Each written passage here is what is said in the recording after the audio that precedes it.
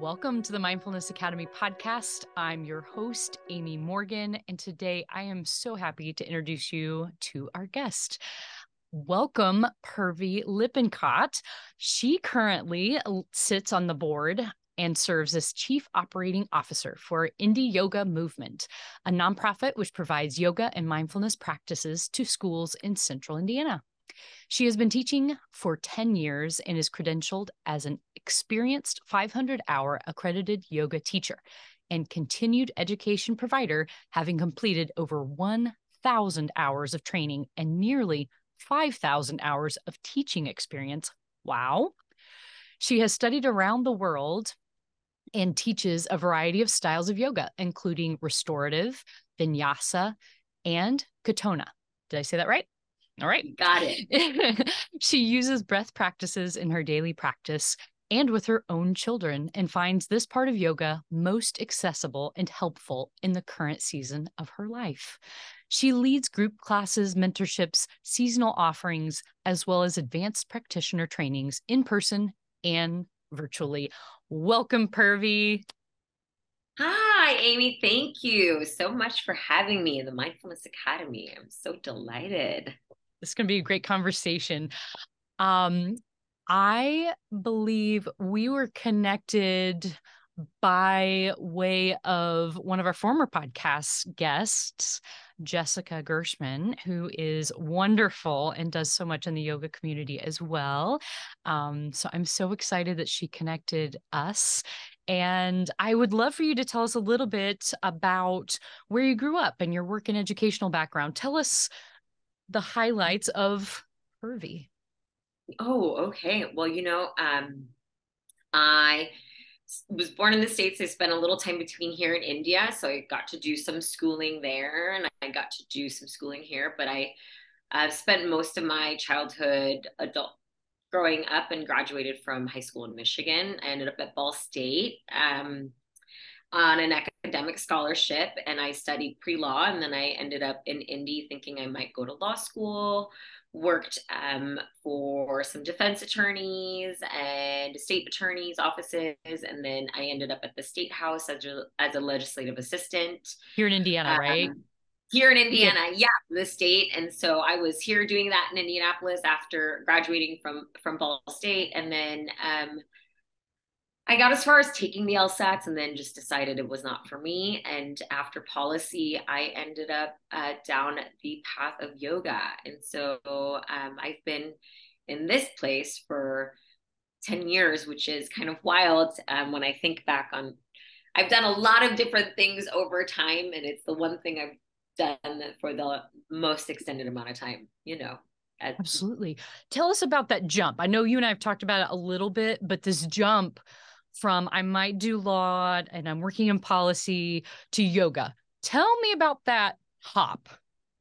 Yeah, well, I service is a really big part of growing up where I came from, and advocacy. My grandmother, posted with Mahatma Gandhi. It is just in our values. My mom went to strike at her own med school, like when she was in pre-med school in India, and it is just, and to give back. And so so I had always, I think it was her dream to be an attorney, her mom's dream for her to be a doctor. So in some way I was kind of like trying to like bring this idea of like mother daughters have the same vision. We want to go out and do helpfulness in the world, and there's an audience that could really use it. So I had thought I'd work in some way, more service as an attorney or as in legal services. And then when I saw the work, it just looked sad and hard. And like, the idea and then the work didn't meet, in that quality. And I noticed, and I was like, they're really struggling. So where can we go? And an opportunity came up to pursue a job at the state house here in Indianapolis. And I landed there for a while. But who get policymakers into their places and the policies they make and vote in. And we're really seeing that, I think, right now in society, what's being made, what's being passed, and what people want are a bit of a dissonance. And yeah, so I was like, well, I guess I'm going to go to the people. I'm just going to go work with the people. And like, if there are people that are out there and they can see themselves as potent and possible, and that there is endless potential for them, and that they are not alone in that, and that the world is an abundant place, and they have the resources within themselves to find that, then that's what I'm going to try to do, I suppose. And it fit. That puzzle piece was like trying to figure out what angle to put it, almost like a 3D, and it's like you have to find the right spot, and then everything kind of click, click, click came together, and yep, here we are. That is beautiful. And I have to pause and say, okay, go back to the Gandhi piece. What? Oh, I know. That didn't come up.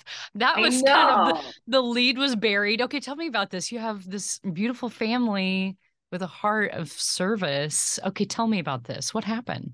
Well, we were India was colonized by Britain for a long time, and so during partition, building all that up, there was, I mean, he was known for his silent protests, and he was an attorney, actually, right? And he was in Africa, and that's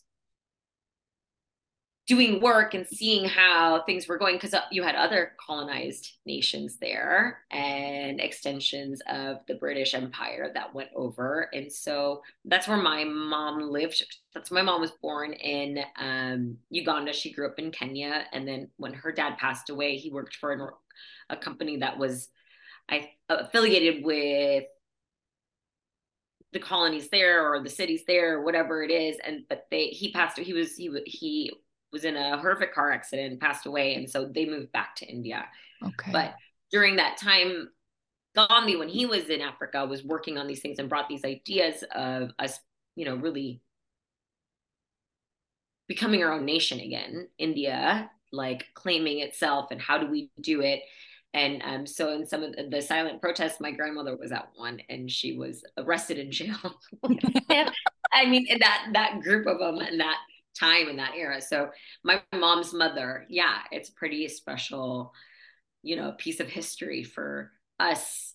And we were able to break away from the monarchy and the nation. I mean, that's not perfect there. There's still so much to be done, but as is everywhere. So that's in my blood. It's in my blood. It's in your blood. Oh my goodness. Thank you for sharing that. I have goosebumps. How cool for you and your family to have that part in your history, in the history of India. So thank you for sharing that. Oh, thank you. Nice. Yeah, I know it slipped right in. I just like it snuck it in there. Tell me about your journey to yoga and mindfulness. I sometimes use those kind of interchangeably, and I'll probably do that today, because to me, yoga is mindfulness and mindfulness is yoga, because you're being aware of your body and your breath and your place in relationship to everything else.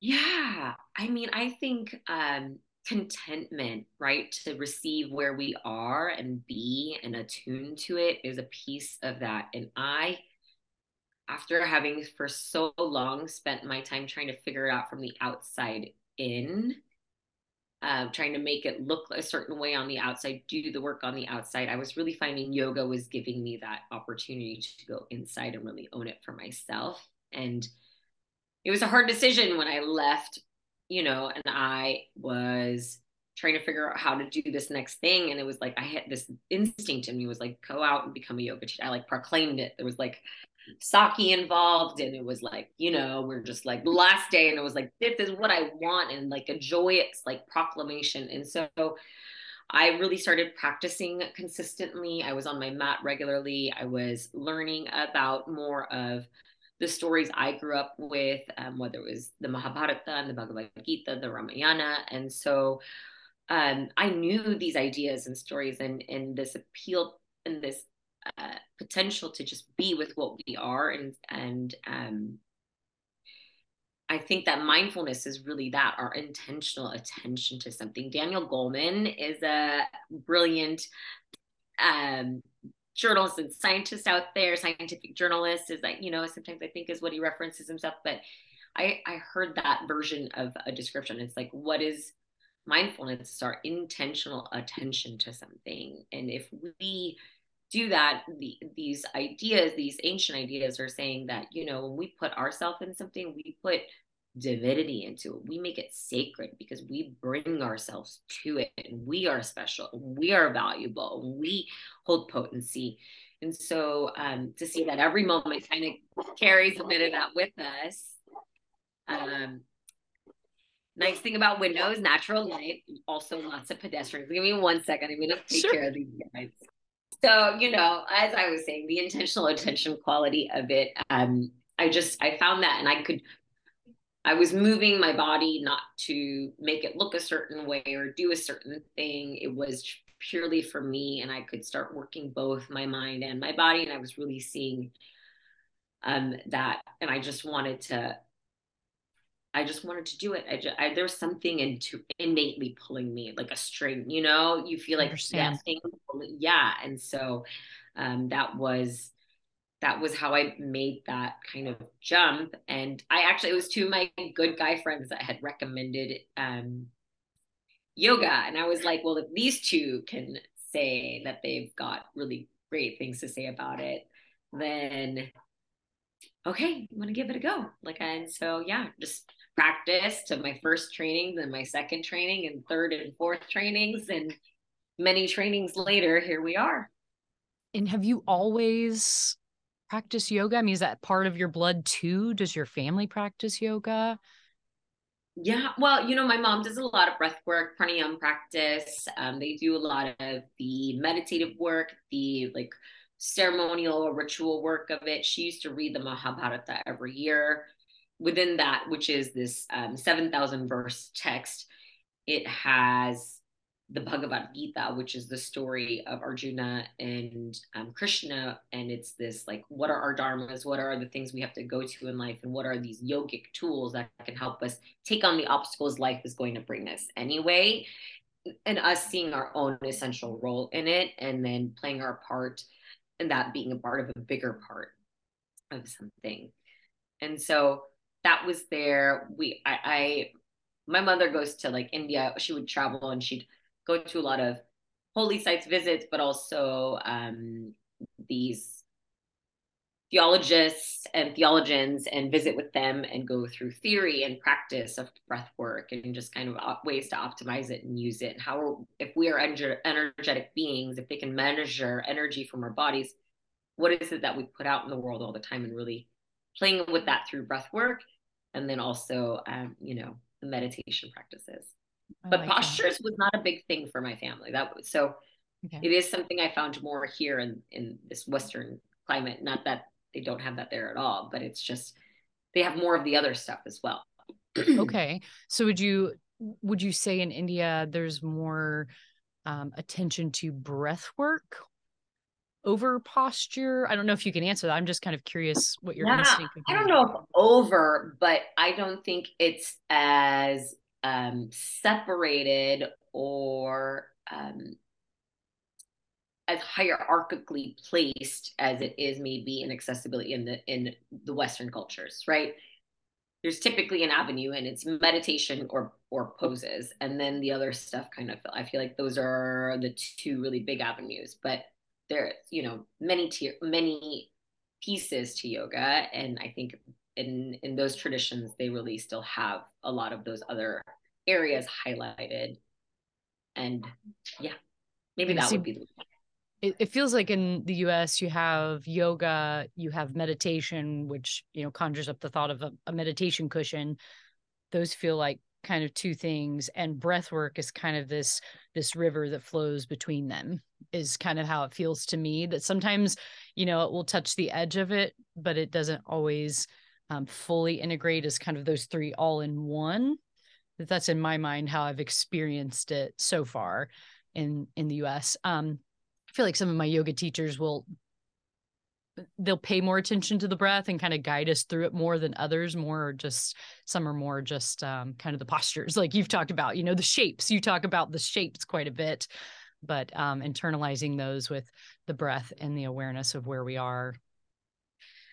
It's just folding it all in, you know, into a recipe. Yeah. So the postures are archetypes, right? They tell stories. They ask us to hold, what is it to be a warrior? What is it to eagle pose, Garudasana. Garuda was a mythological eagle that had a very important task at hand. And so he's the king of the birds of the eagles. And so it's that, and then we're going to wrap ourselves in tight. We're going to get into these knots, or we're going to get really consumed with ourselves. And what's the feeling of coming out of it and the flush of it? But what is like the potential of like mastering the attention even through the difficulty? And I find eagle to be, for a while, it was like, and it's a joke I like to tell to my, students or trainees when I hated that pose. I don't even like to use word hate, but I very much disliked that pose for a while. And so much so I had expressed it that sometimes teachers would mockingly, when they'd put it in class, be like, oh, we're going to use Purvi's favorite pose here next. And it was like, gosh, darn it, y'all, but eventually it's agitation. And now it's like something I really work to like make peace with, find opportunity and find the challenge to come on the other side. And then that's what the postures do for us. They provide samples of life's obstacles, and how do we transition between them, and how do we really stand in them, and how do we find presence while we're turned around like a pretzel, or stretching things that don't feel like they want to stretch, or, so to speak. How do we deal with the sensations? I found that a lot in yin yoga. I have over the years that is my favorite, because you do get really uncomfortable. It stretches out for minutes and you think, I don't know how much longer I can do this. And then that feeling of returning to Shavasana and feeling, the body kind of come back together and reintegrate. It's just so fascinating. It's a beautiful practice. I love that one. Do you do yin? Is that part of your restorative? I do. I teach yin. I'll teach a yin class. I have trained in restorative yoga with Judith Lassiter, and then I've taken the Katona style of restorative, which is more about reforming the body, reinforming it, kind of getting it out of its habits. And so we're supporting it that way. But yin, I love it. It played a very important role for me. I think I did my first 30-day challenge many years ago, and to do yoga 30 days in a row, multiple times, some days if you're catching up, right, trying to stay with the challenge, show discipline, practice. I could not do just a power yoga every day. My body was crumbling, and I would balance it with yin. And I took this 4:30 time slot with this beautiful teacher, Lindsay Maulers. And even after the challenge ended, it became my ritual. It was one thing I would not give up. Anytime anybody wanted to make plans for the weekend, it was before kids, so I had all the time to make plans. And it was not until after 5:30 on Fridays. I'm not available. I can meet you before, I can see you after, but this 1 hour is sacred. It's devotional. It's mine, and I don't compromise it. And I think that one did a lot more work for me than a lot of those, up and downs and back and forths. And there's a need for all of it, and I love all of it. But there is something, like you say, special about holding there and stretching it out, and restorative is more prop-based. Yeah. Sitting with the discomfort. It's and realizing you can survive. Yeah, that's the thing that it taught me. It was just, you can survive discomfort. Yeah. Notice it. What are the sensations? Yeah. And then you get to add layers, and it's what are the meanings I'm adding to it? And how do I give myself a break from that? Or what is, and then taking that off of your mat, doing that in traffic when there's construction in Indianapolis, it's the gift that keeps on giving. Oh, amen to the traffic. Amen to the construction traffic. I know. Yes. I'm wanting you to tell us, you've described what mindfulness really is to you, and I think that's a beautiful thing.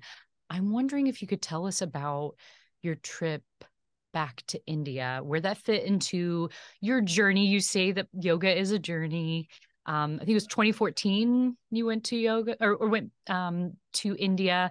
Tell me about that, the purpose of the trip and what happened. Yes. Okay. So I feel like it should be, I had been, after I left the policy world, I ended up in freelance. I had always had a job. And so I was kind of figuring things out. And by coincidence and connectors, my husband knew somebody that was there. I ended up working for Lululemon when they opened their store at the Keystone Mall. And so I was perfect because I was like, well, I can work here. I can find a teacher training.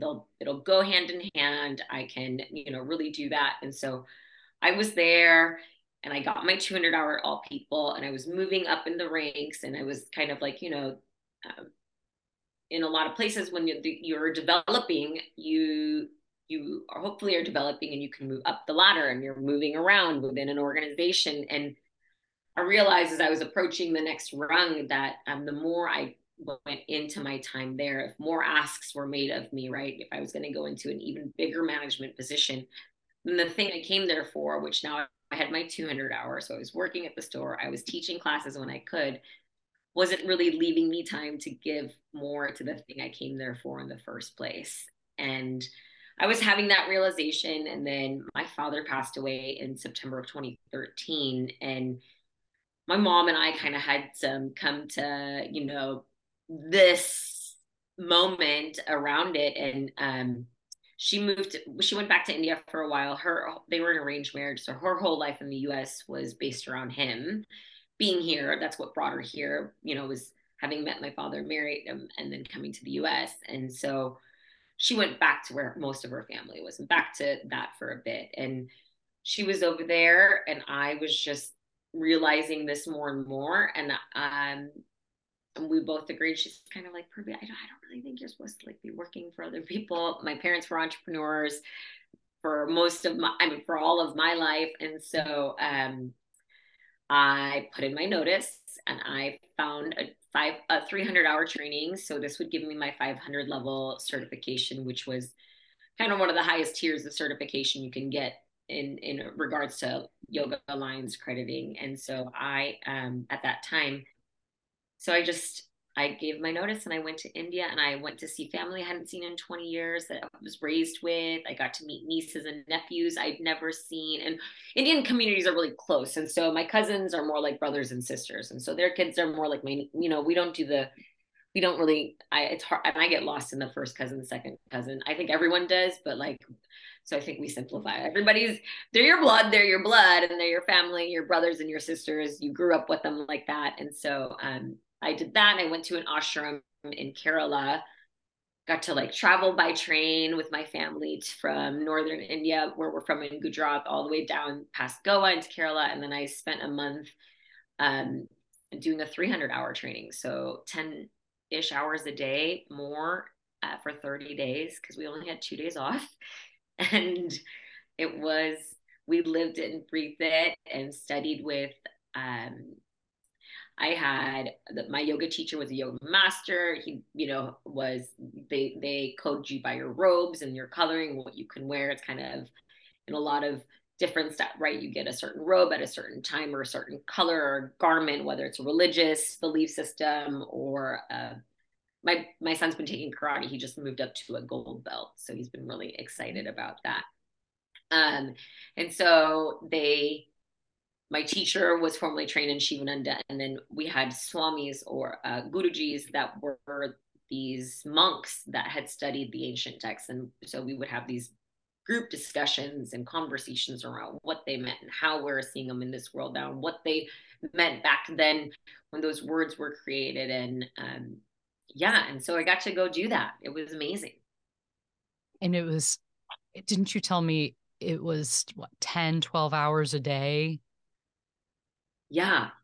10, 12 hours a day, 2 practices a day. They were sneaky. They started with 2-hour practices a day, 1.5 hour for the second one sometimes. Then they were both eventually 2.5 hours. And then they were 3.5 hours by the end of the training, because you added layers, you learn more technique. And so you put it in. And so we'd practice asana for an hour and 15 minutes, hour and a half. And then we'd practice breath work to clear the body for another 45 minutes. And then we'd sit in meditation for 45 minutes to an hour. And it was over and over. And by the end, we were doing it 3 times a day. And I was all my muscles were forming. They're just so much strength and compression and structure. But it was a lot of time. It was rigorous, and it was very I loved every moment of it. It changed me. It was such a vital part of my life story, my process, my journey, to just be able to go back to the roots of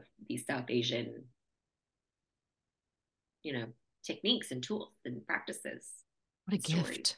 What a gift to I go back know. to your roots, like you said, and learn ancient practices. I mean, wow. What a Yeah. gift that would be to anyone, you know? I know. I wish that for people, and that's the thing, like, you know, that there's so much of that out there for us to be able to go back to our own roots or to find roots or make roots and see what we are. And, you know, all our roots aren't just lovely and beautiful. So sometimes but to go back to them and see them and engage with them. And especially in this area where I was putting more and more of myself into it. And so, it was a really fortunate opportunity for me, Bill, to do that. And having family there and history there, really made it all that much more special. So you'd wake up at what, 5 in the morning? I mean, what time? Yeah. We wake up at 5, we'd go out and there'd be these salted water, warm jugs, like metal tins, pots. And we'd fill our little neti pot. I still have it. And then we would neti pot. And then we'd go and we'd have meditation, quiet meditation for 30 minutes. And then we'd meet for tea, and they'd have honey, lemon, ginger tea.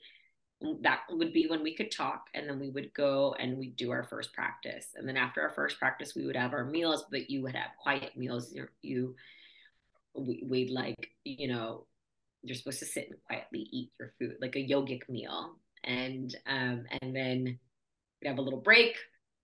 We'd have theory, a little break, more theory. We'd switch from sutras to Gita. Then we'd go and do another practice. And then we'd all get to go back and we'd go have dinner. And then sometimes we would either have a guest teacher in.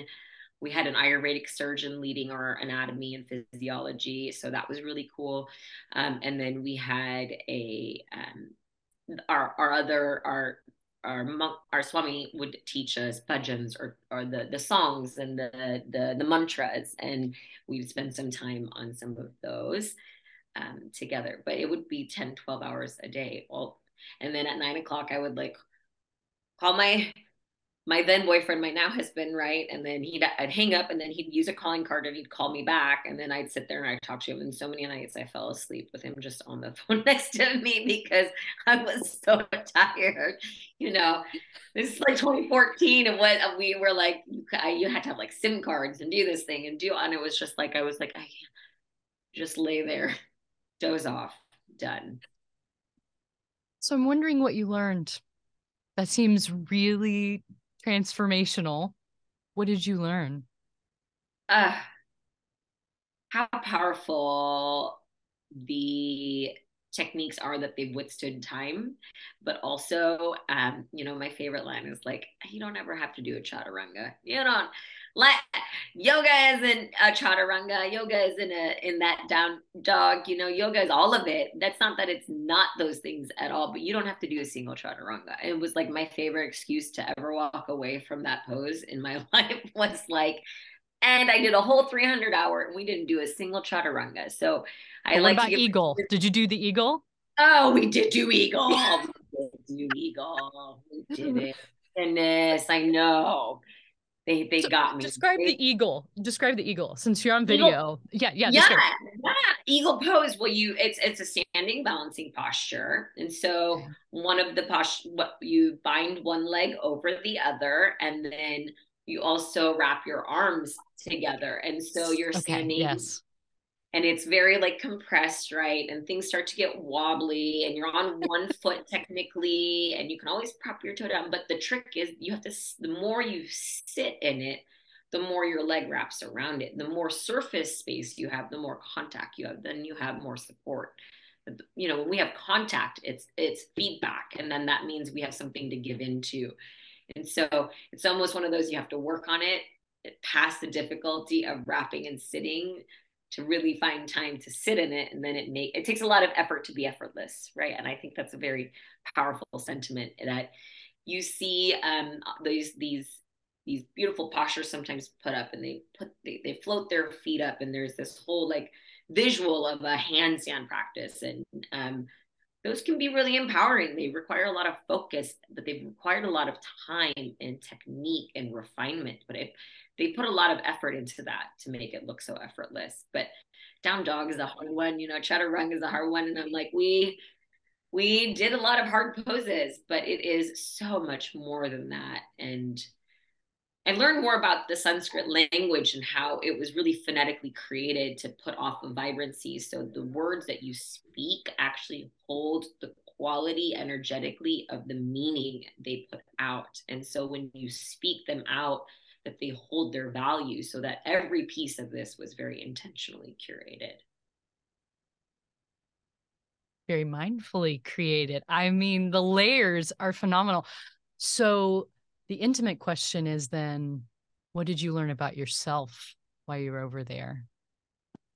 Oh,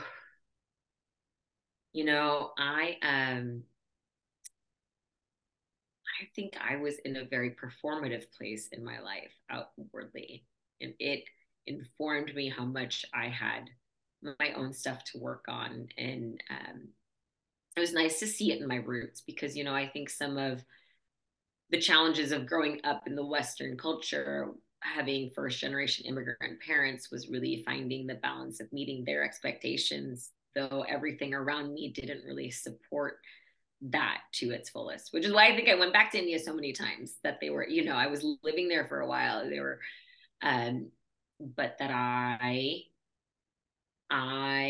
could do all the poses on the outside I could want to, but the nuances and the layers were really within myself, and it was going to take I was going to get out of it what I put into it. And I learned how I will easily give way to others. And I think, it can be a good thing to be of service, but when we're constantly serving those around us, we forget to take care of ourselves, then we lose a bit of that, which we give. Say that again. So I think that when we give and we are not keeping ourselves as relevant and vital in the process of it all, and we give out of ourselves to others and the world around us, the communities around us, then we lose a little bit of that for ourselves. And what we give, the idea is, if you give from an empty cup, what you give is something hollow. There's nothing in there. There's no material, right? What you give is a hollow give. And those accumulate with time. And the giving might be authentic and it might be intentionally there with good reason and kindness and this ability to be a part of a bigger picture. But as a parent, I have to create a lot of balance and making sure I take time for myself. And I just booked a trip to New York City with a girlfriend for a few days, and we're just going to go play. And I'm like, I do that. And it's interesting because it's like, I need that. And I was doing a lot for the things outside of myself or the world around myself. And I really need to address that for myself within. And that was a big lesson. So the self-care, and I'm hearing boundaries. Yeah. I during my time, that's interesting that you mentioned that, because during the time when I began my journey into mindfulness, which incorporated yoga, boundaries were a huge theme for me, because I love that visual of giving from a place of being hollow. That's going to stick with me. So I thank you for that, because as I learned about boundaries and the book Boundaries, it should be required reading for all adults. I don't care who you are, where you live. It is one of the most profound things I've ever read. And so I realized, though, that by recognizing, being mindful that I was empty, and when someone would ask something of me, sometimes I could give from a place of already having filled my cup. I had been to yin yoga. I had been on a long walk that day, and I felt refreshed and vibrant and ready to give. But there were days when I didn't have time for that. And I knew that by saying yes, on the tail end of that yes was resentment. And so that became my litmus test for giving, is will I feel resentful if I say yes? And I think when I would say, yep, I think I will, that meant that I had a hollow cup. And it was the best thing for me and the person asking to say no. And boundaries are huge. And we learn a little bit more of the boundaries, even of our body, of our flesh, when we perform yoga. That's what I found, is becoming more in tune of where I end. That's boundaries again, where I end and where other people or the world around me begins. And I am in it, I'm connected to it, but we are not of one flesh. There's kind of a stopping point where I am in control of myself. So Yeah. much. Well, it is, and it is, that, I almost said it too. It's like we can be resentful, and that is a hard, we're allowed, our feelings are very valid. And I say it to my students all the time. I'm like, your feelings are valid. And sometimes the question is, are they based in reality? Right. And I say that more like in a visual sense, because I'm like, you feel like your knee is over your heel, but if you look down, it's not over your heel. Then what you feel and what is real we're distinguishing them now, right? And I think we realize that what we can give, it's going to cost us something. And even if we want to be able to do it, it's like that resentment's going to add up. It accumulates within us, and then that calcified like hardness. I find that's the thing that we have to challenge ourselves over, and we're making more work for ourselves. So boundaries are really important, and then holding others to it. It's typically, sometimes we think like, oh, I don't know how to hold my own boundary, but it's like, it's actually meeting others' discomfort with your boundary. That is our work most often. And, people don't like us having boundaries at times like that. Like when it changes, they're like, wait, but I was able to do this. And you're like, no, I had a learning, right? And my learning is this. And so I've put a hard stop here. And, and it's like us holding our line, but also like navigating how to handle others' discomfort, and kind of reminding that it's not our work to be done. We can give them our whys, and then they can either like understand and meet them, or take the time to eventually get there. This was a nice little treasure that we came across. I didn't even expect us to talk about boundaries, but it's Yeah, I central know. to a lot of the work, in my opinion. It definitely is.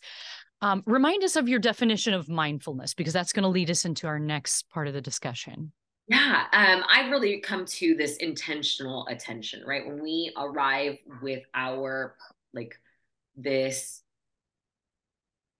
desire is like the seed for intention. I think it's like you must seek something out or call it to you for us to intend to do something. And so when we intend to do something and we give it our attention, so this very intended upon arrival to something that is mind, you've put your mind into it, you've put you into it. It's a full mind and fully you-ness that really comes together. So how is yoga mindful? uh you know Yoga is the slow process of seeing ourselves right where we are, that when we make the postures or the breath work, we utilize them, we try to be with them in that moment. And the habit's going to be, you're going to think about, you know what your lunch plans are, or the task you left at your desk, and you're going to have to come back to the pose. And that when you're falling out of the pose is probably when you left your body and your mind went somewhere else, or you missed the cue the teacher gave because you were in your own thing about it. And that it is a real ask of us to be with ourselves. And I predominantly teach this Katona style, which really asks us to embody ourselves. So if our body is our home, it's where we reside, it houses our reality. Then how do we arrive within ourselves and host ourselves in each moment, and use that information, that mindfulness attention to ourselves, to see where we go a lot, where we don't go maybe often, or like what trips us up. My teacher often says it's not what you're doing, it's how you're doing it that gets you. It's like I was skiing recently, and it was not skiing that I got hurt, even though I fell on the skis. It was my habit of looking too far out, trying to anticipate too far out into the future, that when I wasn't on my feet on my skis as a novice in the Rockies, I was falling over the things overhead, right? Or I was like worried about the bumps in the snow that were coming instead of just the feet and the skis underneath me. And my habit was to go out into the future. I'm a parent. I'm always looking out to like, what's next? What's our day hold? I'm looking further out. And that mindfulness, that yoga practice really reminds me to keep coming back to me right here. And it's the refinement of that capacity to do it on my mat over and over, to do it in my breath techniques, to do it with my attention, to put my mind in it and my body in it, so I can take it when I, am running late to do drop off or pick up or whatever. And so the urgency slides in, Yes. So you're saying that as a 5,000 hour plus teacher, you're still thinking about that New York trip while you're holding that blasted eagle pose. I mean, it happens to the best of us. Yeah. Yeah. And I'm going to let you in. It's usually food I'm thinking about. Which one? What's the one that comes back? Oh, it's always a guacamole. I like love it. Like a good, I'm like, are we going to do, I love a good like mezcal margarita, and I'm like, go out, are we going to go have a drink and have a bite? Are we going to have a guacamole and tacos? We are big La Piedad people here in our house. We took our son when he was 5 days old, like that he sat in his little chair and we like had our, first meal out as a family. So it's my habit. It's like where it's where we go. And so I'm always like, what are we going to eat after this? I've done a lot of yoga. I'm going to be hungry and I'm in that, off to the future I go, which is my habit. Yeah, it's who we are. I mean, our minds think. So I'm wondering how mindfulness has impacted your life, your own life. Maybe as a parent, as a spouse, as a teacher, human. I hope it has made me more generous and more patient. I think it gives me, it's taught me to work through the discomfort, that the journey is not around an obstacle, it's through it. And so we're figuring it out, and that sometimes things will feel good and gooey, and those are great. But even in the yoga beliefs, they're like things we seek that we like eventually bring us grief because they end, because all things that begin eventually end. And so, are we causing ourselves harm, or what? I was listening to Atlas of the Heart and Brene Brown's, she was talking about this quality of bittersweet, to hold two happy and sad at the same time. It is this ability for us to do that. And I think it leaves me more room to find joy in the bittersweets, because it's usually bitter. There's something about it, right? My kid's about to finish kindergarten next week, and I'm like terrified about all this time we're going to be spending together. Like, how am I going to occupy two children every day, of the week for 8 weeks? And also, like, he's growing, and I look at pictures around my desk of him in his, it's like, it's bittersweet. There's this joy for him in that how much he's grown, but it's like to really manage those and celebrate those in life, and that it's always going to be this and that. It's never just one thing.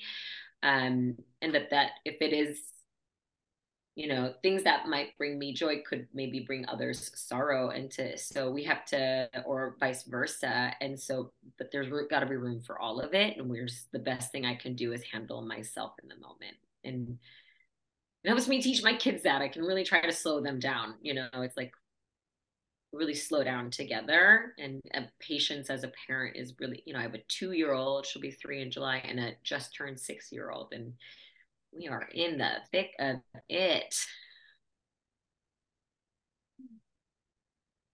Yes. You said 3 and 6. Yeah, my kids are 3 years apart. So I have been in that exact same place. And there's just so much energy that it's not quite fair. I mean, it's stacked in their favor. There's just no way around. It's so biased. I mean, I'm like, how? There's 2 of them. There's one of me. They're in different seasons, but they're like all alert. And I'm like, Mommy just wants to read a book in the sun, like maybe sit outside quietly. And like, I don't know, do we have to make this much noise, or can we like? it takes them so much discomfort to eventually get to the place where they're playing together well. And it's like me trying to be patient to get to that point. It's like they're hitting each other with the bats and the balls. And then eventually they're both hitting the ball and the bat properly and they're playing together. But that first bit is like the hard bit. That's my yoga bit. So I'm wondering about your own routine.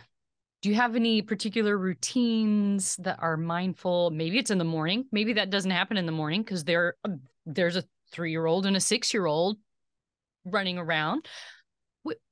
Tell me about your routine. What sticks with you? Well, I'm a data person, so I love information. I'm a learner, a life learner. So I had read about how much we dehydrate in a lot of the Indian cultures too, with like you drink your warm water in the morning. And so first thing I do is I drink a full thing of room temperature water. About 16 And ounces. What is that? 16 ounces, All 12 right. to 16 ounces. Yeah. And I will just take it down like I sometimes 2 cups. And then I I was doing morning pages, which I think we talked briefly about The Artist's Way and Julia Cameron's book. And the 3 pages, I have so many notebooks full.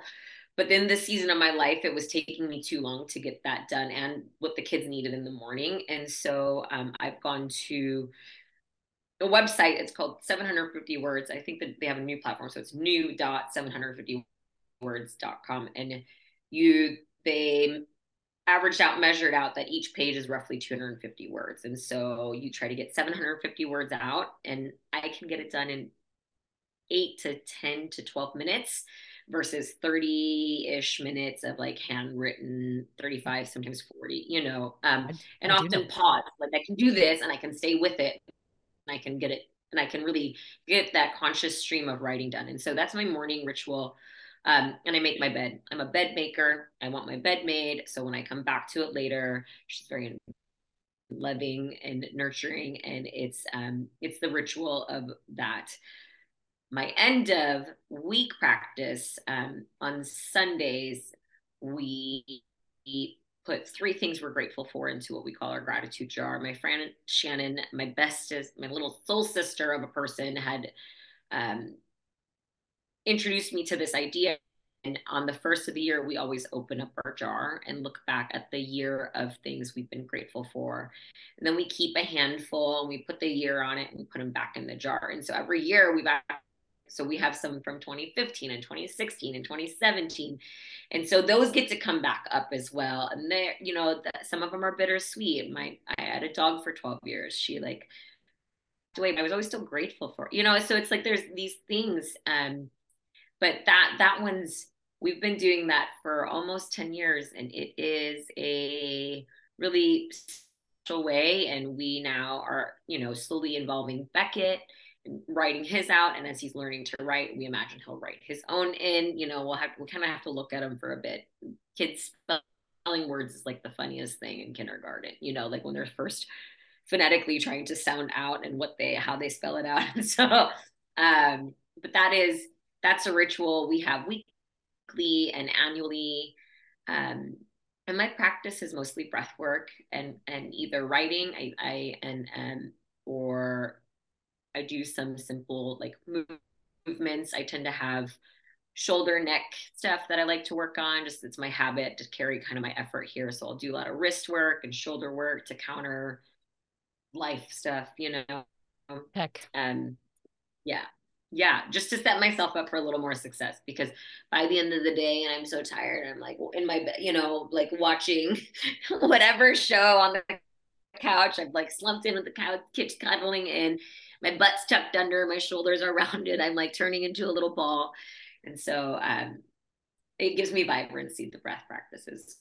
So those are a bit of my routines. And I find that you don't need as much. Sometimes we put more pressure on sticking with it. Sometimes it's good to try something new. And so the typing has been a new thing, but I've really found it gives me a feeling of like accomplishment to self and attention to the things that my mind is coming to. And then also, I found a way to do it more efficiently in this season of my life. Love that. Well, and that's really the heart of yoga, I feel like, is you adapt. You adapt in the moment, in a season. And so you're doing that. That's beautiful. We touched on it a little bit earlier, but I'm wondering if you would describe to me and our guests or our audience the difference between Indian yoga or practicing yoga in India and North American yoga. Yeah, I find a lot of these Eastern styles, right? I find there are closed systems, like they're a certain way, we do it a certain order, we have it, but there's an end goal in mind.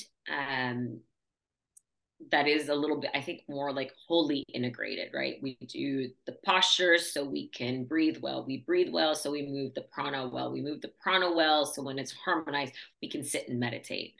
And and I'm going to be the first to say it. Why did I end up in a hot yoga? It's because I was like, I need to do something mindful, or I want to move. I want to sweat. I want to get a workout, and I want to get it done. I want to feel accomplished, because there's something to that. I do think there's like a difference in what we're looking for in accomplishments, and not to say that's a bad thing. I think we're in different cultures and customs and approaches to it. And there was that rigor and commitment and time, but it's like, I don't have 3.5 hours for a practice. There's a more like structure to their order and why they do it that way, and that discipline. I think in the West we have a little more forgiveness and leniency, but that also goes into more like performative and on the outside and exterior based, and there's got to be room for all of it. But I do think that there are those differences. And in India they don't use blocks where I was training. It was so funny. And BKS Iyengar, he did bring in props eventually, but it was like, you get to your toes by straightening your legs, and eventually your hands will get to the floor, right? Or it's like you work on the bind pose, but you just don't do the bind, and eventually you get your hands to your feet by doing the other poses. And it's like a mermaid pose, where you're like in a back bend and you're in pigeon, and then you're like in the end it's sleeping swan, right? But it's like very out there. It's a big pose. And I like to bend my knees. I like to bend my knees in everything. And so permission on the West has been more generous to me and my body. I think we have to adapt from the Eastern way, but there was like a method to the madness there. And the method was there so we could be with ourselves. And that sitting and being with ourselves was really that vital piece of it. And the texts really talk, the Yoga Sutras is one of the books that they reference. And it only mentions one pose, and it is the sit pose. It is to sit and be with ourselves pose. And so the rest of it's just an aim to help us get there. And here it's, it's like we're getting our workout in. It's not, and it's so much more than that too, but it's like a box checked. We do it like in an hour, we get it done for the day, and we feel like we've accomplished a thing. And it is, and it can be really, for me, an hour-long practice is really empowering, but it took me a long time to get there. It took me a lot of different techniques and trainings and visits and workshops to really find that for myself. So, do you feel like in an hour you can get through enough or similar poses to reach at least kind of a shade of what India is shooting for? Is that even possible, or it's like, no, you really need to do the 3-hour thing, no compromises? No, I think we can. And the interesting thing is, I like a 90-minute practice, because I like breath work and I like to give it its own time. But in an hour you can do it. And I teach a Katona class once a week for an hour, and we get there. And I think the point is discern, like, why meditate? And it's like to discern well, to sit well, to be well, to find contentment, so you can discern how you're attaching to something and how it makes you feel. And that, are those feelings based in reality? What is valid and what is necessary? And is it even being helpful? And I think in an hour-long class, you can hit those points. You can hit ways to kind of take those concepts on, embody them, explore them within yourself, explore your body, your reactions within it. And find habits there with time and time and time. An hour a day, an hour, each time you're putting it in adds up to a lot of hours of time with yourself. And that's, I think that it adds up whatever way. I think it's a little unrealistic to have 3.5 hours. I don't, maybe I'd look forward to a season of my life when that's possible, but I may be done with, I may not be interested in the 3.5 hour practice, but I'm not interested actually in a 3.5 hour practice. So, it's, can we leave room for all of it and maybe make it more whole? I think that would be bridging that gap, right? Where we might be so focused on poses. Can we remember to invite other things in and do that within an hour? I think we can, I want you to talk a little bit about the type of yoga that you've mentioned several times, Katona. It's a newer form.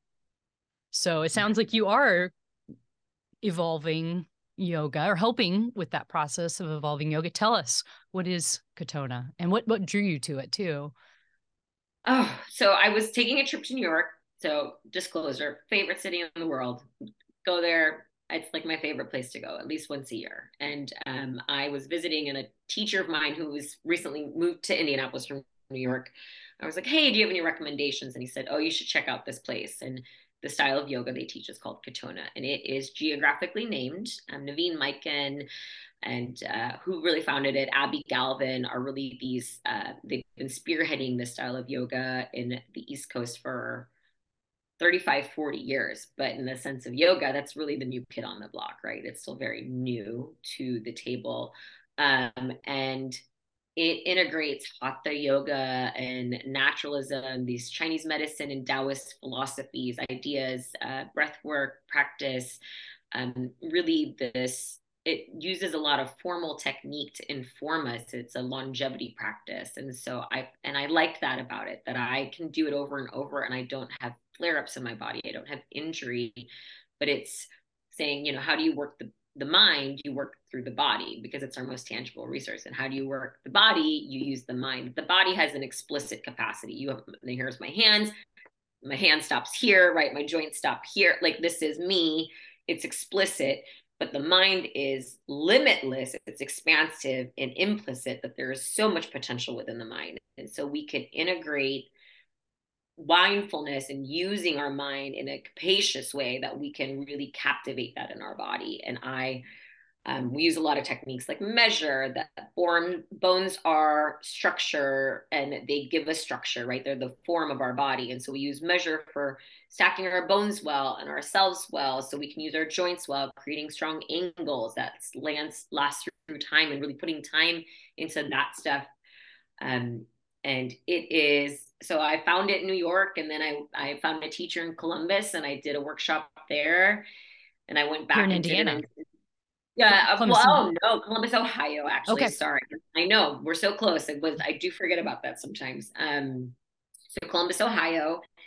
And then I went to New York and trained. And then with the pandemic, I actually, because I didn't even think I would get my 200-hour in Katona. It seemed a little unrealistic. I would have to go to a West Coast or an East Coast, or when Josie was still in Columbus there, but she moved to Denver. So now I was back to the West. It was like, well, how do you do that? And with the pandemic, I actually got so much more access, and I found even more teachers that don't live in the US, teachers that are all over the globe leading these things. And you have to have a 200-hour to get certified, but you independently acquire 200 hours of training, and then you reach your certification. And so since 2019, I've been accumulating hours, but I really put my head into it after a trip to Greece in 2021 for a retreat where we did Katona twice a day.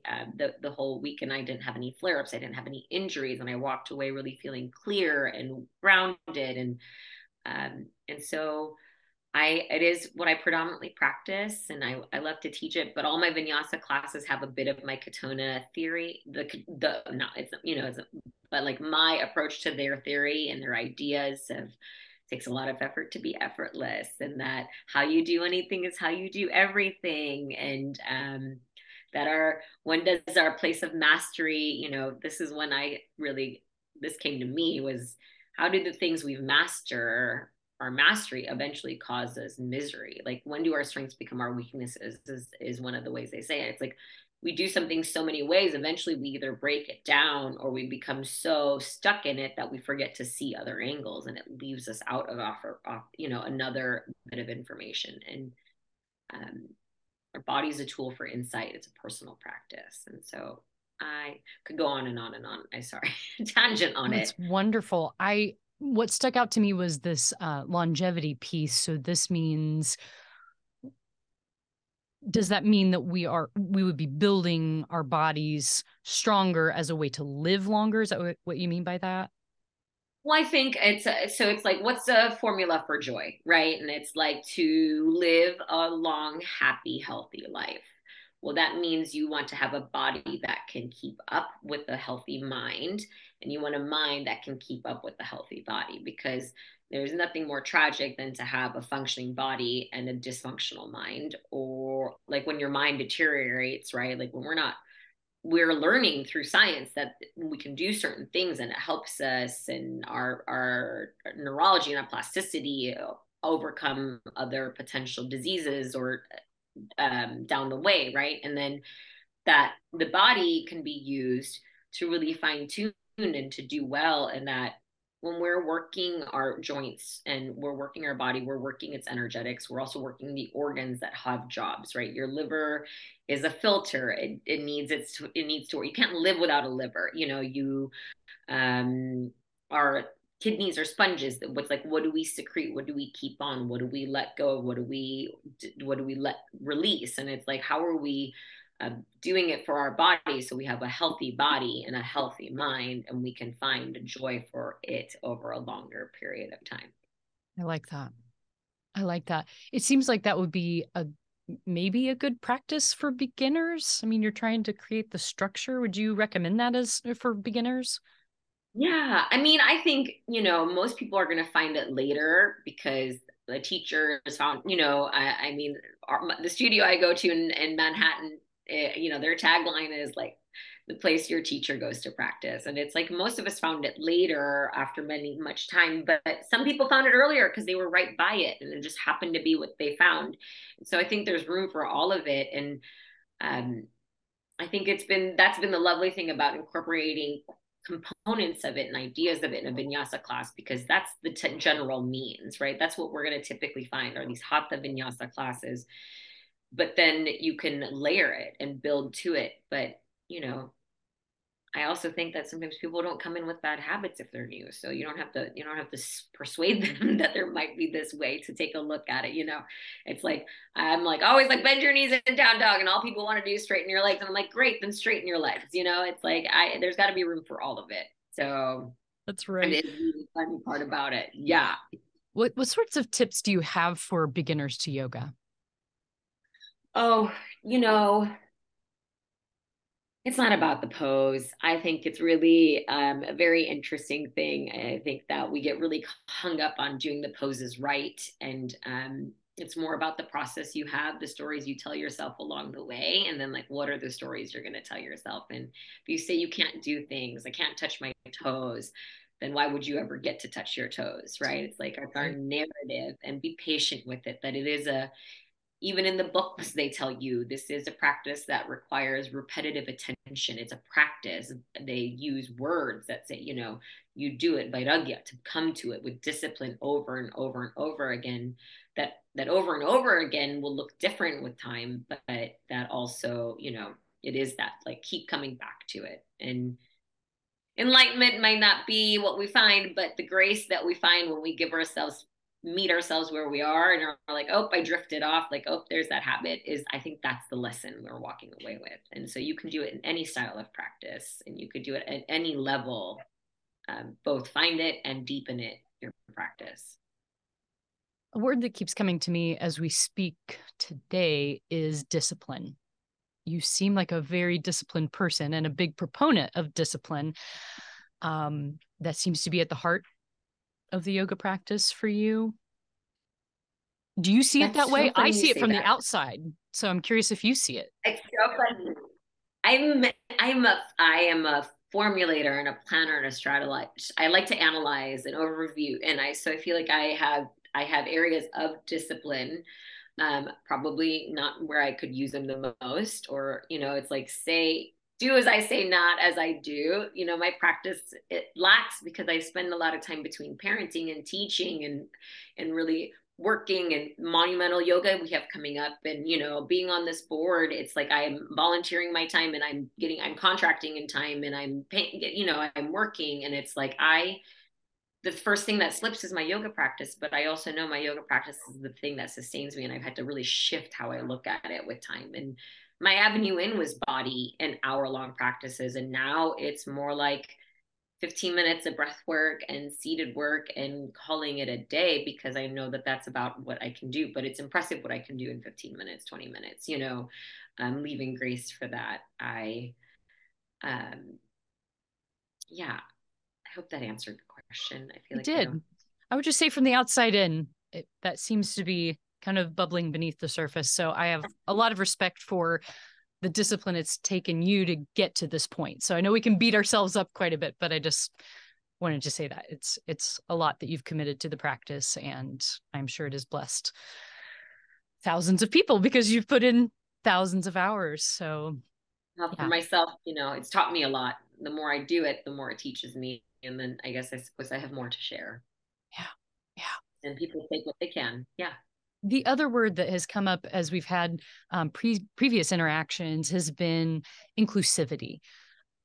Tell me what that means to you as it relates to yoga and why it's so important to you. Well, I think, we are, if we're even looking at yoga as a seed of it, and it's this idea that we yoke together, we bring together, we come together, then that means there's no alone, that it's always this and that. So it's always all of us, and we're more potent together. There was a study done where they measure the capacity of the heart, that when the heart is actually, you are with more people, your heart can work better and less. It works harder when it's on its own, but it works more efficiently and with less effort when we're in a community. So we are communal beings, and we are really meant to collaborate and coexist. And that I think that it is,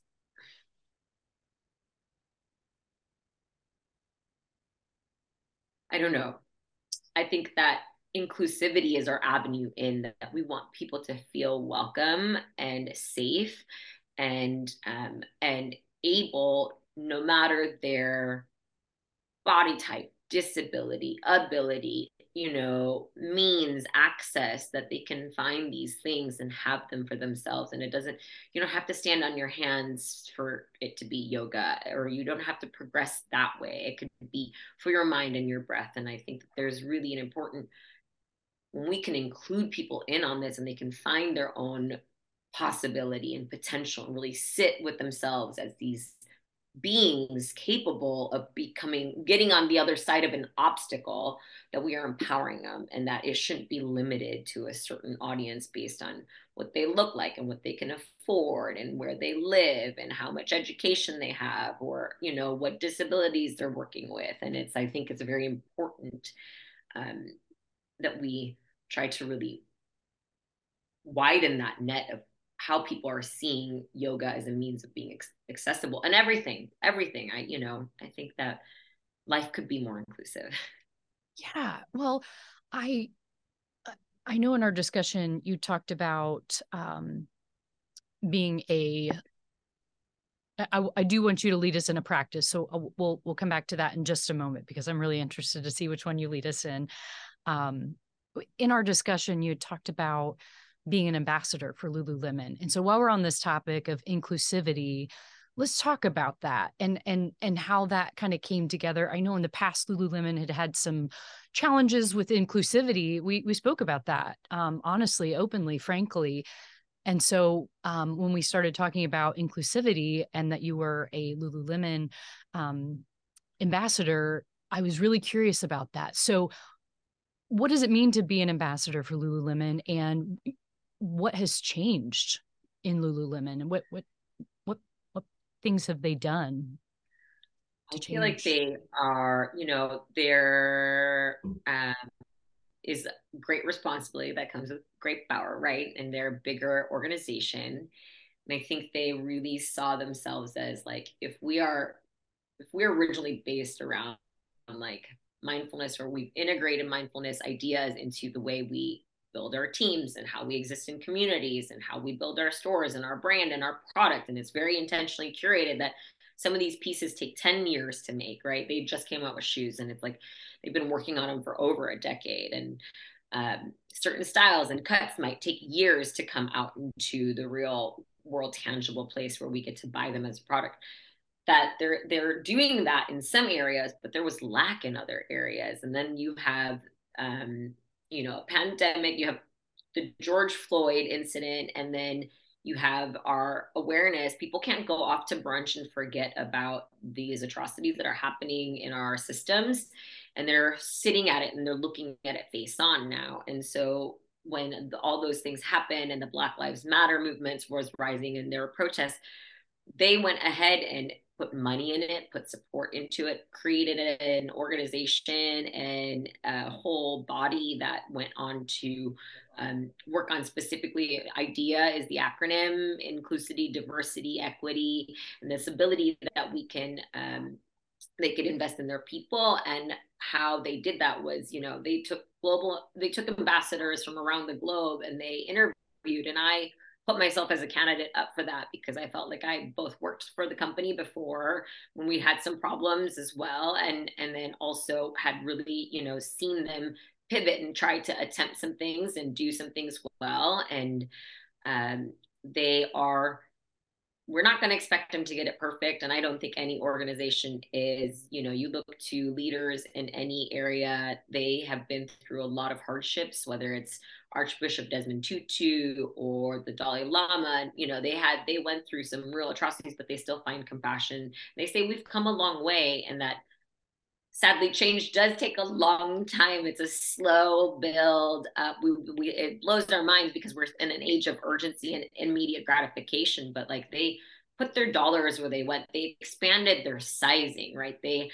I think it took a lot of my observation would be like, it probably took a lot of marketing and research and a lot of feedback to figure out how to make that look right. And then, so tell us about that. So what did it used to be and what is it now? The sizing.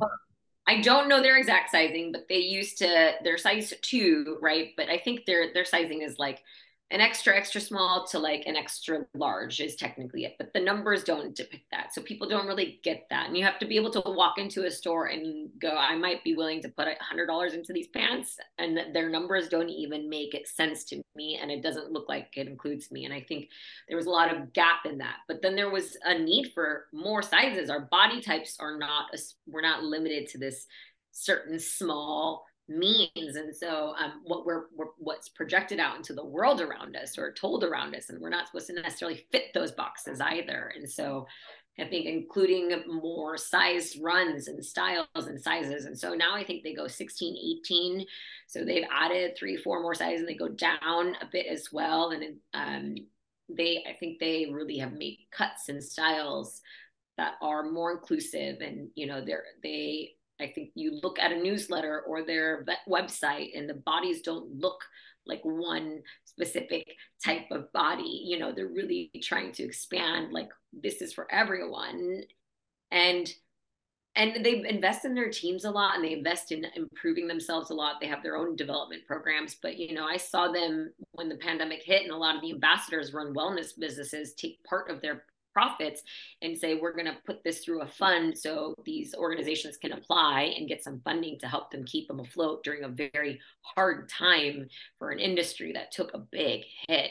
And, all at the same time donating to organizations that were struggling, that were out there doing the work for advocacy and inclusion. And, they've been real proponents for the LGBTQIA plus community. And I think that they're really standing with people. And, I think they're trying. And I appreciate that more than anything.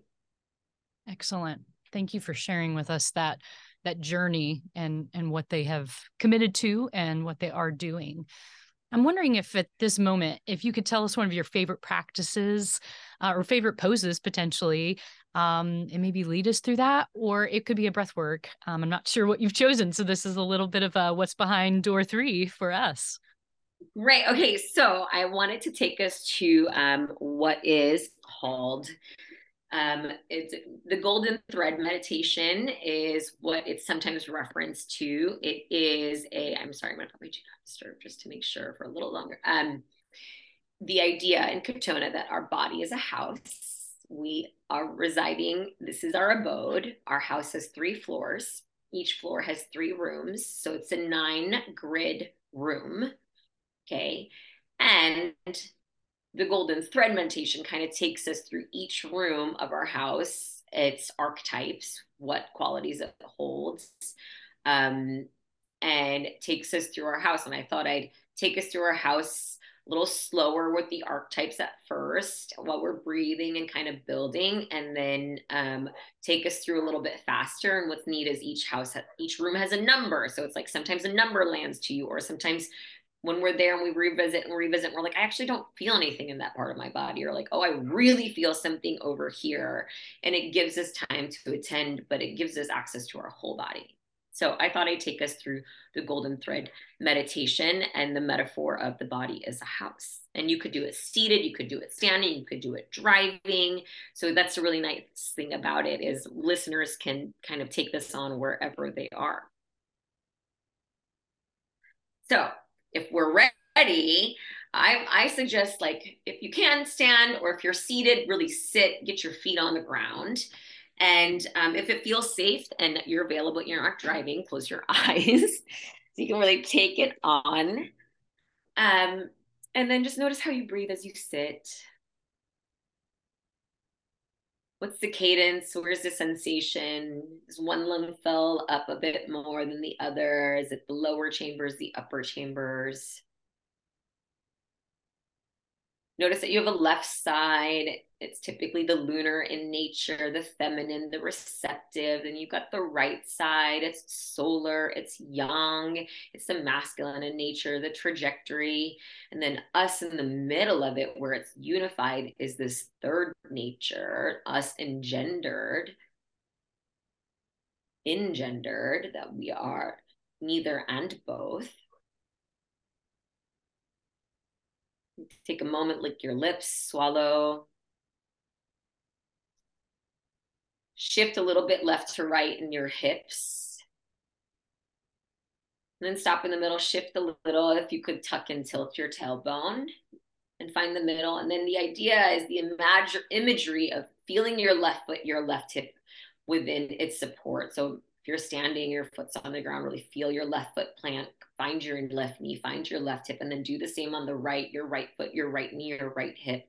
And then imagine you have a third foot, your perineum, which is between the pubis and the coccyx, plugging in like a third foot, your implicit imaginary third foot, your trinity, your triangle, your strong prong, plugging into the earth so you can root in.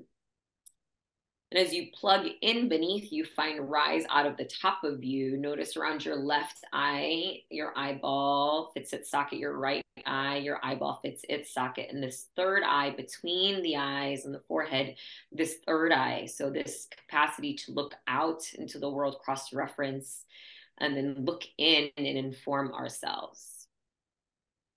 Then you have your left hand, your left shoulder, your right hand, your right shoulder, and the imaginary third hand, the proverbial button and buttonhole coming together. So these are our 3 rooms, our 3 floors. I want you to imagine the soft, fleshy part at the top of your head, a drop of the universal golden thread that is containing, drops in from the crown of your head, and it falls all the way down. Swallow. Imagine you following that saliva as it hits the belly button. Imagine it dropping down one to your boiler room, that third foot, the perineum, plugging downward into the ground. This is where we turn the fire in our house. We have our circuitry, our sex organs, our electricity, the things that turn us on. It's our fire, it's our heat, that nature polarity. Fire is effort. It is rising. I describe, but you got to heat your house so you can live within it. You have heating and cooling. So we ground our circuits, we light a match, we strike a fire, we have our boiler room, and then fire rises and we rise up to our right eye. And I want you to go to the back of your right eye. And this is what is behind us is our history, our ancestry. So room 2 is our attic. It's where we keep the things that have been handed down to us in time, our treasures. We want to keep them away from flooding when water descends. We want to keep them the furthest away from the fire. God forbid our house catches on fire. We keep it up, we store it. That's what's been handed down over time. And we go behind ourselves through our history, through time, to our left shoulder, our left hand. This is our kitchen. It's the side of our heart. It's how we handle our feelings. It is us. Who do we break bread with? What are the conversations we have in our kitchen? How do we feel ourselves in the world, our internal lunar landscape, our feelings of ourselves? And then from 3, we go up. We rise up to our left eye, to the front of it, where we look out into the world. It's our bedroom. It's where this day begins. We dream and envision our goals, and then we open the curtains, and we look out to the world, and we turn slightly that left eye towards 2:00. Imagine if you're on a clock face, visioning out to 2, that there's so much potential out there. Then 5, you go diagonally down the steps in your house to your center, your heart space, the room of your own, room 5. It's the middle of it all, has access to every room in your house. It is the most implicit version of ourselves, that this is where we light our candle, put on our vinyl, take out our journal, and spend some time doing us, putting ourselves in the mix of it. And you keep following that diagonal line down to your right hip, your right knee, your right foot. This is your garage. It's how you step out into the world. It's where you put yourself out there. You accelerate. You put the pedal to the metal. You start to initiate yourself in the world around you. And from your garage, you climb up as you take initiation. You go up into your office, your library, where you keep your calendar, your pens, your papers. You sign your contracts. In the world, you shake with your right hand. You say, this is who I am. You out and you put yourself in it, and you formalize it. You put it on your calendar. You say, I'm going to be here at this time and this day, and that is my capacity. You go back and behind yourself from room 7 to room 8, which is actually your left hip, your left knee, your left foot, because it's your laundry room. It is this idea that there is also us in time showing up to those appointments, us in time showing up, that we can start to really trust ourselves, build ourselves. And then in time, the truth comes out, that it comes out in the wash. You have to spend time on something to learn your techniques. And it's also that when you do laundry, that you accumulate laundry. It is the shit that grounds you down as life propels you in all directions. It's the anchor that brings us back. And then finally, room 9, we climb up to our third eye, our forehead center. This is us, our upper deck patio, where we step out and look out and see our entire landscape. We see our white picket fence, if you have one, or your backyard and your whole terrain that you, and then you take a big breath in. This is all of you, all of your rooms, all of your floors. You 10 is 1 in the next dimension. Exhale, drop down to room 1, your boiler room, the center, a third foot, your pelvis, perineum. Room 2, you climb up to your attic. You see your history. You go back in time into your left arm, and you go into your kitchen, and you see how you feel about it. And then 4, you climb up to your bedroom, and you dream and envision about it, what you feel and how you want to see it. And 5, you come to the center of yourself, around the heart, the middle, and say, this is me in it. This is how I approach it. This is my version of it.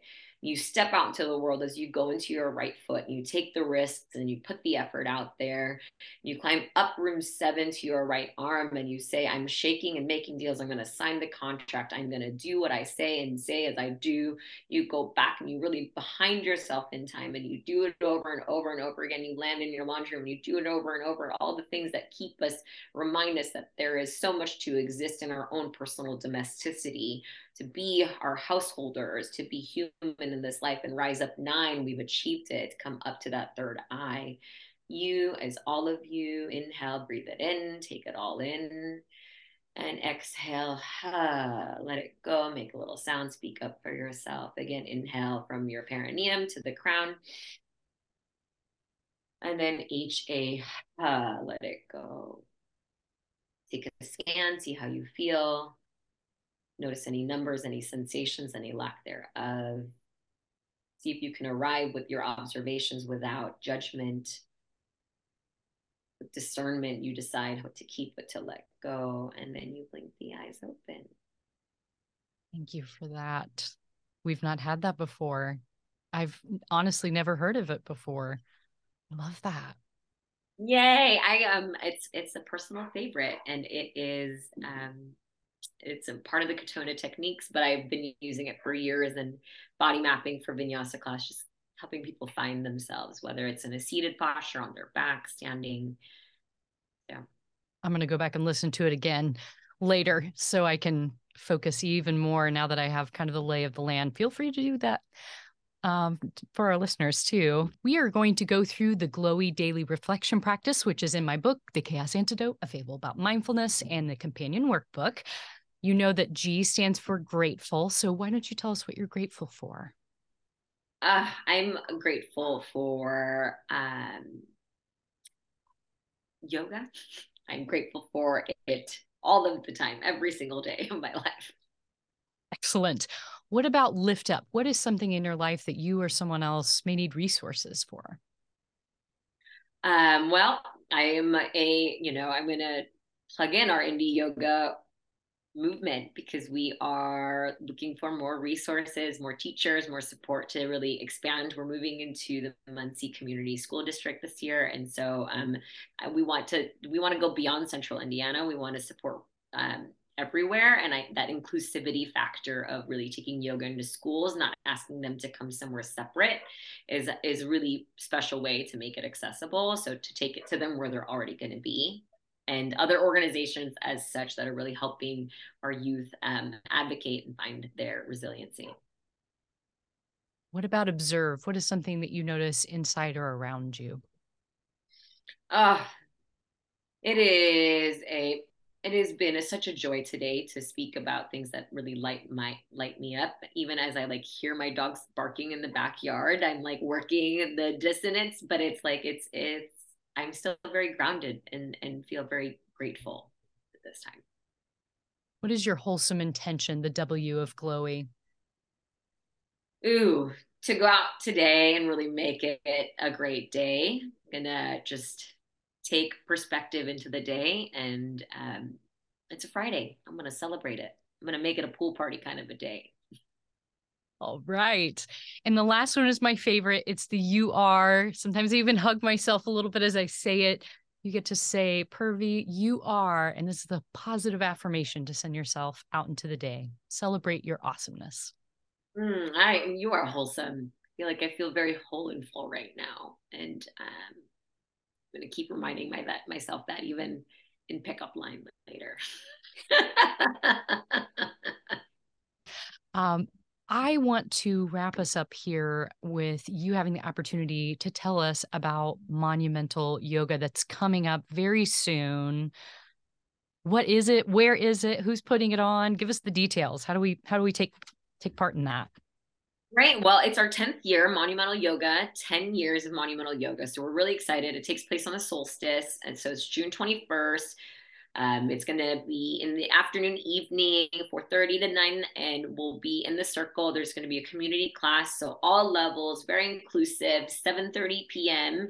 And you come and we practice as a community together. We've really been doing this for a long time. We've had thousands of people show up over the years and participate. We have vendors and a village, and so all are welcome. There'll be a family class earlier, so it's about 30 minutes, so parents and kids can participate together.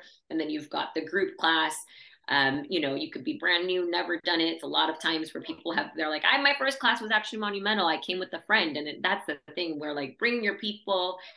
We're collecting donations. We'll have merchandise that's put on by Indy Yoga Movement. We are a nonprofit that brings school yoga organizations during school days, after school, repetitive exposure to yoga and mindfulness practices so kids can build resiliency, develop grit, ability to manage emotional regulation, that they can really be empowered in their lives to overcome the obstacles they face. And so it allows us, all the funding that we receive and just the exposure through these events really gives us, more reach. And we are a nonprofit, so it is by means of dollars and the generosity of people that we get to go out there and offer classes, especially to places that maybe can't afford them. And then, Yeah. So that's June 21st.